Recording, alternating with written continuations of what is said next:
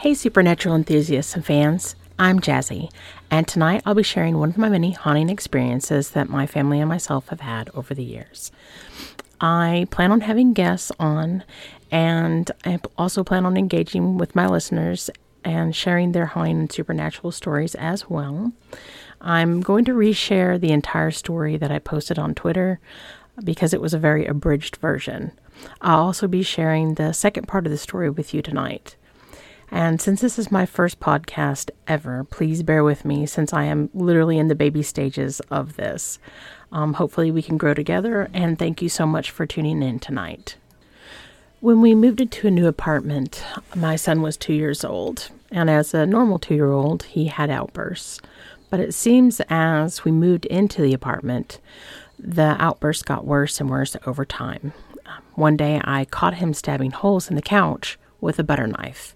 I was, of course, furious because it was a fairly new couch and it was pretty expensive. I sent him to his room for a timeout, and when I went in to check on him, he had been crying for a while. He was huddled in a corner, and I asked him if he'd learned his lesson. He put his hands up and grabbed my face, and he looked over at his closet and whispered, "The man in the closet says bad things sometimes, and I have to listen to him or he gets mad." I was, of course, freaked out. I said, "What man, baby?" And he said, "The man with his eye hanging out, Mama. He gets really mad at me." I was like, okay. I opened the door. I got to looking at the wall in his closet, and there was a really weird mark on the back. You could tell someone had done a very bad spackle job. I messed with it for about 30 minutes, and I uncovered the hole. The hair on the back of my neck stood up because I got a really bad feeling as I was doing it. I picked my son up, and we headed up to the leasing office. I was pretty shook up at this point. I asked the apartment manager if anything bad had happened in my apartment before. She stopped typing and looked up at me. She asked me who had told me about the man that lived there before. I told her no one told me about it, but I just found a hole in my son's closet that looked like a bullet hole. She shook her head and said that the man that used to live there was a schizophrenic. He used to wander the apartments and harass people if he got out of the house because he lived with his mother and she kept a pretty close eye on him because he scared people, and which is really sad. She said he was violent and angry most of the time. One day he got particularly upset because his mother had left. He found a gun somewhere. They're not really sure how he got a hold of it. He shot himself in the head in my son's closet. I was completely floored and upset because they had not told me something like that had happened in that apartment before. So I walked out of the office and removed all of my son's things from the closet and closed it. I went to the store and bought some sage. And when I got home, I burned sage throughout the house, and I said some words hoping that would help with whatever was going on in the house. A week went by, and everything seemed to be completely fine. I do need to say at this point, my son's favorite show was Barney. I mean, he really, really loved that show. He loved it so much that his grandpa went and bought one of the interactive animatronic versions of Barney that would watch the show with your child and play games with them and stuff like that. It also played peekaboo and little silly games, and it sang songs. And I always thought it was kind of creepy. But, I mean, I'm not really one to talk because at that time I had a giant collection of Furbies in the house.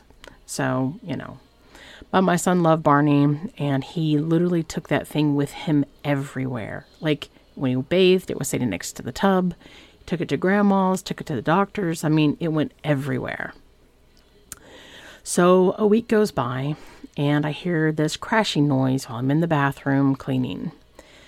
My son had just thrown the entire dish tray down and broke every single dish that we owned. I, of course, was furious. I sent him to time out. I said, "Take Barney with you, boy." He glared at me and said, "No, I'm not going to. I don't want him." I was like, "Okay, whatever then. Have a tantrum. Just go to your room. So I picked Barney up and I tossed him on the bed. And my son ran over, grabbed the Barney, yelled no, picked it up, ran into the living room, tossed him on the couch, and ran back to his room. He said, "He stays here, Mama, on the couch," and slammed the door on me. Again, I was like, "Okay, kiddo, whatever. You're having a temper tantrum. Fine, whatever." That night, I tucked him in and brought Barney in. He did not want him on the bed with him. He literally asked me to put him in the toy chest, and I obliged because I didn't want to get into a fight with him at bedtime. Around 1 o'clock, I got up to go to the bathroom. I turned on the light in the bathroom, and I heard, "Peekaboo, I see you." I, jump out of my skin. I cursed under my breath and saw Barney in the hall, freaked out. I was like, okay, whatever. I picked it up, put it on the dresser, checked on my son, and he was sound asleep. I figured what he did is he got up, dragged Barney out into the hall, and then decided to go back to bed because he would wander around at night sometimes, so this was a thing. So I went back to the bathroom and closed the door, and while I was in the bathroom, I heard the Furbies going off in the living room. That actually freaked me out, really freaked me out, because none of them had batteries in anymore because my now ex-husband hated them because they would go off whenever and start talking to each other. I thought it was cute. He thought it was annoying. So I got up, I opened the bathroom door, and there's Barney sitting on the floor in the hall. And he says, "Peekaboo, I see you." I turned off the light, and he said, "It's dark, I can't see you."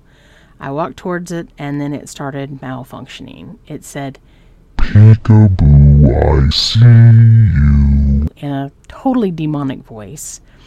I figured the batteries were dying on it, and it went into a demonic version of the wheels on the bus go round and round. I held on to it because I was already freaked out because of the Furbies. I walked to the living room, turned the light on, opened up the Furbies, no batteries. Then I went and turned Barney upside down, and he did the demon-sounding peekaboo again. I opened him up and took his batteries out, set the batteries on the counter, and then I went and set him back on the dresser and went back to bed. An hour later, I heard my son moving around in his room. Then I heard Barney going off, and I thought to myself, what a little sneak. He must have gotten up and put the batteries back in Barney and turned him on. So I opened his door and turned on the light, and I see Barney on the bed, but my son isn't there. I hear something to my left, and I can see my son in his toy chest peeking out. I asked him what in the hell he was doing in there, and he just started crying. He pointed at Barney and said Barney was telling him to do bad things like the man in the closet. About that time, Barney starts singing his demonic version of Wheels on the Bus. My son started crying hysterically, so I grabbed Barney, went into the kitchen, grabbed the screwdriver, and opened him back up.